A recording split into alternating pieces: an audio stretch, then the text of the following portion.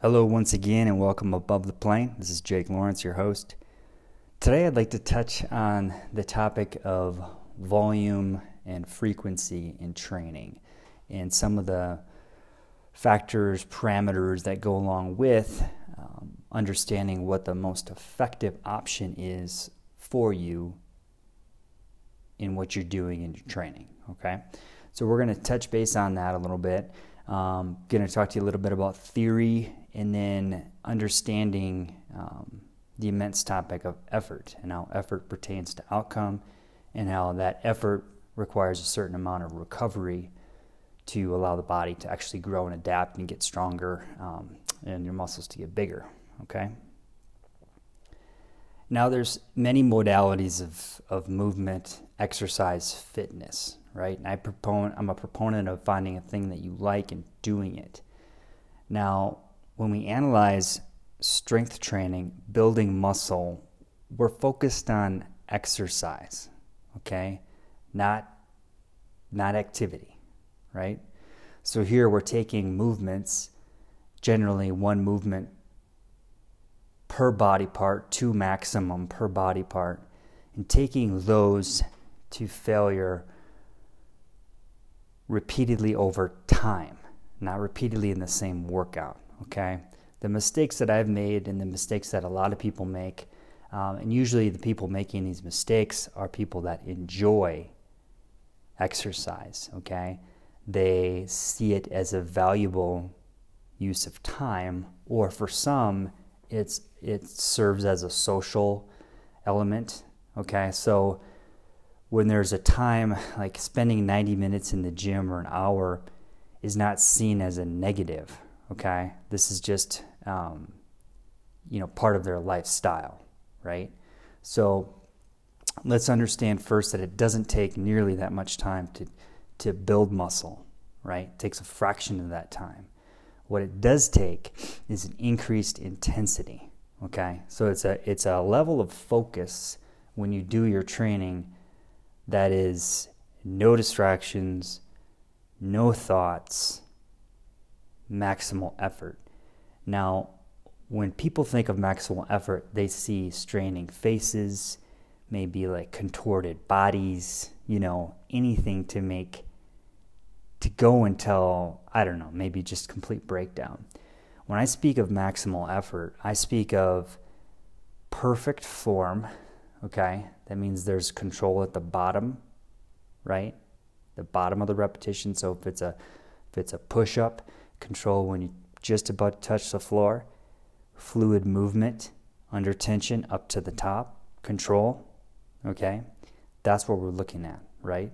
And when you can't reach the top, right? When you say to yourself, I can't do one more, when you get to that point, you stop. You don't start doing partial reps or quarter reps or anything of that sort. What we want to do is hit that failure level, call it a positive failure, on that last rep, okay? Now, speaking of the last rep, right, I just want to touch on effort and touch on, just so you understand what I'm talking about in context here. What do you think the most beneficial rep is that you do for building muscle? Do you think it's the first rep in the set? Or do you think it's the last rep in the set? Okay? So if you're doing a set of 8 to 10 reps, that's your target. Maybe you're familiar with the exercise. You know it's going to be a challenge. You want to make it to the challenging reps. You want to make it to that challenging rep. Because only when you get to that challenging rep and you complete it, you come as close as darn possible to completing it, will you stimulate the muscle to grow, okay? And don't think of growth in a negative context, okay? Some people don't want to get bigger, but you want that intensity, right? You want to hit that intensity, okay? There's other factors that go into growth, okay? I'm speaking of it in general terms right now, using that term, because in general, people want to get stronger. They want to see themselves improve, right? Because the target, the goal, in anything that you do, okay, if your life isn't diluted, it should be to achieve a form of mastery in it, right? Now, mastery, when you master something, you understand its effectiveness, right? You know how to elicit a response. It has become a skill, right? And there's no reason that we can't make you skilled in movement, in strength building, right?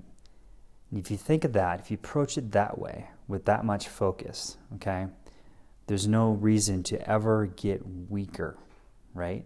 Now, you may need more recovery in some periods of your life as you get older, okay, with that same amount of intensity, but the intensity should not be something that drops off, okay? So we want to be cautious with volume. Now, I'm going to touch on volume as well. When I first started functional, I want to use the term functional, but it's more like high-intensity training without the volume, meaning without spending copious amounts of time in the gym moving weights in a traditional magazine bodybuilding format. I was probably 23 years old, okay? So it took me a while. And it was hard for me to accept that I would only train twice a week and I would only get to do one set of each exercise, okay? But that set was all out. And many of those exercises forced me to contract every muscle in my body or to create tension to complete those reps. So there was a high, I don't want to say skill because I wasn't skilled right away, but there was a high mental component to it, okay? And anytime you have that type of intensity, you're also expanding your mind as well as your body, because you have to have this conversation. Can I do one more? Okay?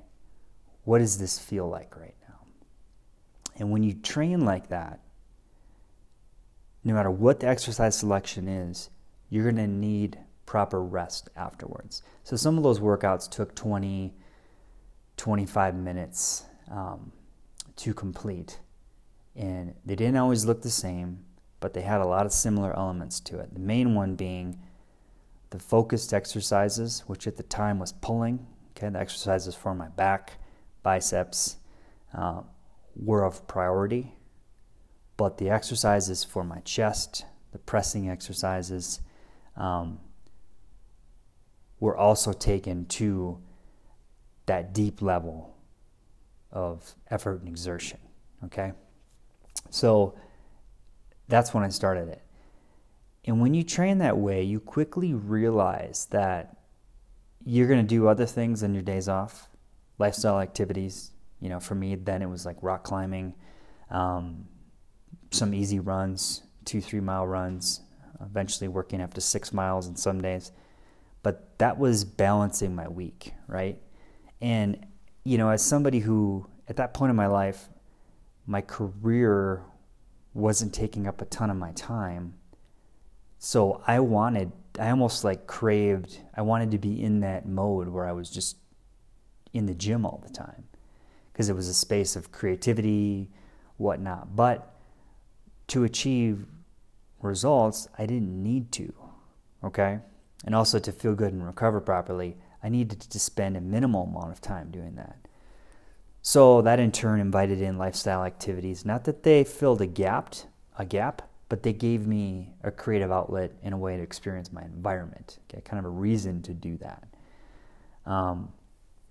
So those are just some of the things that go into this topic that we're covering today from my personal experience. Training clients, working with people, the most difficult thing to do is to get them to give full-on effort. And I'm speaking in generalities here. There's some people that do, okay? It takes a level of seriousness in the moment that is slightly uncomfortable. Now, who cares, right? Discomfort passes, okay? But until someone gets to that point and is ready, there's other benefits to exercise. Okay, there's other benefits. Okay, when you achieve something, when you complete a workout, it's a successful endeavor, makes you feel good. That in turn improves your life. Okay, but part of what we do, part of the reason why we do this is we want results, okay? Because this is effort-based, and with results come intense and immense satisfaction, right? We want to master this subject. We want to get efficient with it so we can utilize it and keep coming back to it the rest of our lives. Now, remember what I said about form. We're looking at controlled positive failure. Now, failure is seen as a negative, but man, if you're not failing in the gym, if you're not hitting that peak contraction and struggling through it, if you're not trying to find that level of difficulty in your training, you're missing out, okay? And understand that that doesn't take multiple sets. A set is when you come back to the same exercise and do it again, the same exercise and do it again. I do that sometimes, okay? Generally, what I'm doing is building to that max effort. And if I come back to something, it's generally going to be just one extra time. There's going to be 2 sets there, okay? A lot of that depends on if I'm training by myself or not. Now, I exclusively train alone, okay? So doing that, I generally take 2 sets to try to achieve that. If you're doing body weight training, meaning you don't have a machine, you don't have a weight set, okay, you're using your own body weight, you may need to do more than 2 sets. There might be an extra set in there for certain exercises, okay, especially the exercises of the legs. We'll talk to that element in a minute. Understand, to get to that point, there's things that come into it that make it effective. Now, some people have taken to utilizing supersets or small circuits focusing on targeting one muscle group. Now, let me just give you 3 examples, okay? First, we're going to talk about the push, all right? Say I'm working my chest. Now, if I have weights and I have exercise bands, meaning I have dumbbells, exercise bands, what I'm going to do, I'm going to do a set of band flies, okay? As many as I can get with enough tension, right? If you set out to do 10 and you get to 7 and it feels like you can do 15, by all means do 15, okay? If you set out to do 10 and it feels like you can do 5, give it max focus and do 5. When you finish that set of flies, okay, when you finish it, go right into a dumbbell bench press. Now, if you have an incline, that works well too, right? Key here is, or a barbell, key here is you're going to have kind of a narrow grip. Your hands are going to be about shoulder width apart. Now, when you lower down, your elbows are going to flare out a little bit, okay, away from the body, right, at the bottom. Again, same format. Take it deep, positive failure. No rest between exercises. You're transitioning seamlessly, okay, from the fly to the press. By combining the 2 exercises, you should be able to stimulate the muscle enough to achieve that failure where nothing else needs to happen for the chest, okay? Close grip press, elbows flaring out at the bottom, is going to hit your triceps hard as well, right? You're probably going to fail, positive fail, because your chest can no longer move the weights effectively. But shoulders have been working, triceps have been working, okay?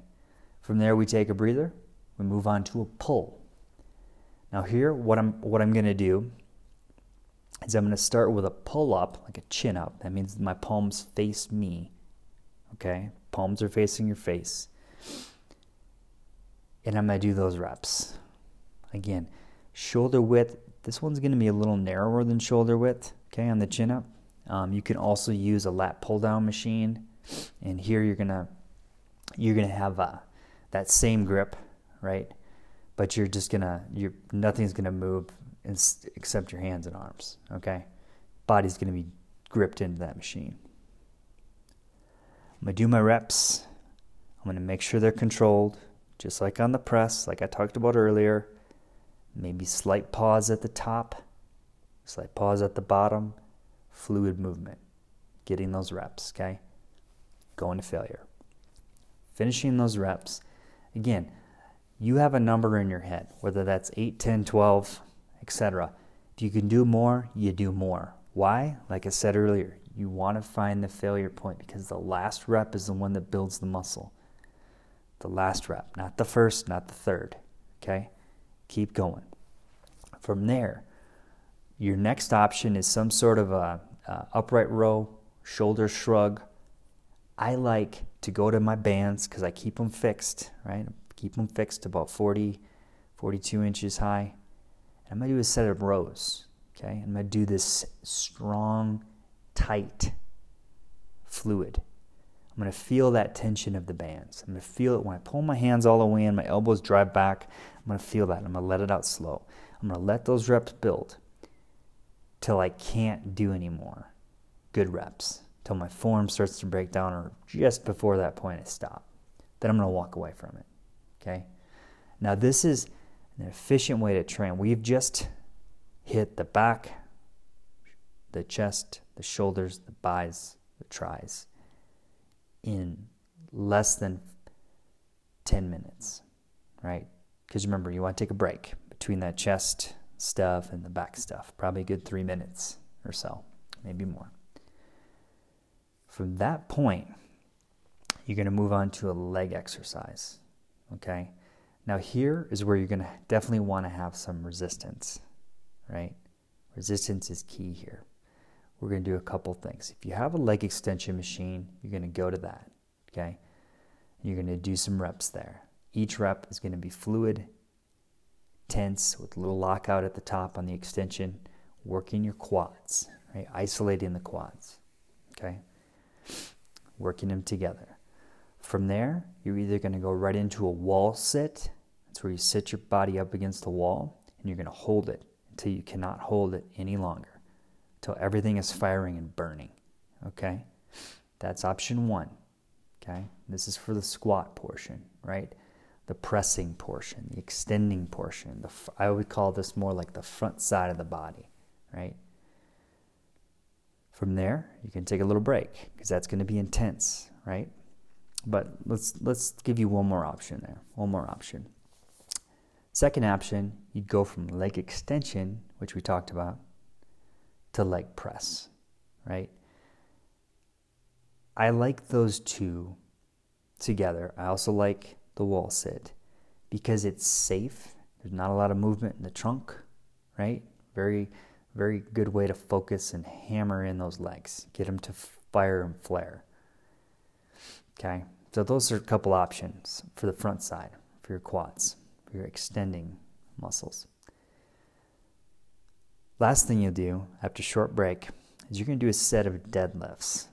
Now, at deadlifts, I like to do these kind of stiff-legged, call them Romanian deadlifts. I do these with dumbbells at home. Barbell is excellent. Smith machine works okay. Those are options. Here, you're keeping your legs straight. And the difference in this one, this deadlift, if you're not familiar with the deadlift, just look it up online, Romanian deadlift. You do not have to let it go all the way to the floor, right? So when you do a regular deadlift, traditional deadlift, your knees are going to bend quite a bit, right? And the barbell, the weights in the barbell are going to touch the floor every rep, okay? Here, you're going to keep the tension. That's the main difference. You keep the tension on the back side of your legs. Legs are almost straight. There's a slight bend in the knee. At the top of the rep, you flex. You tighten your glutes, and you bring your shoulders and the top of your head up tall, right? We take this one, again, to positive failure. You really want to focus on the area from your Achilles tendon, okay, so the back of your heel, all the way up into your upper glutes, right, so the top of your butt. When that area can no longer fluidly move that weight, you stop, okay? From there, what I like to do is come into an isometric exercise.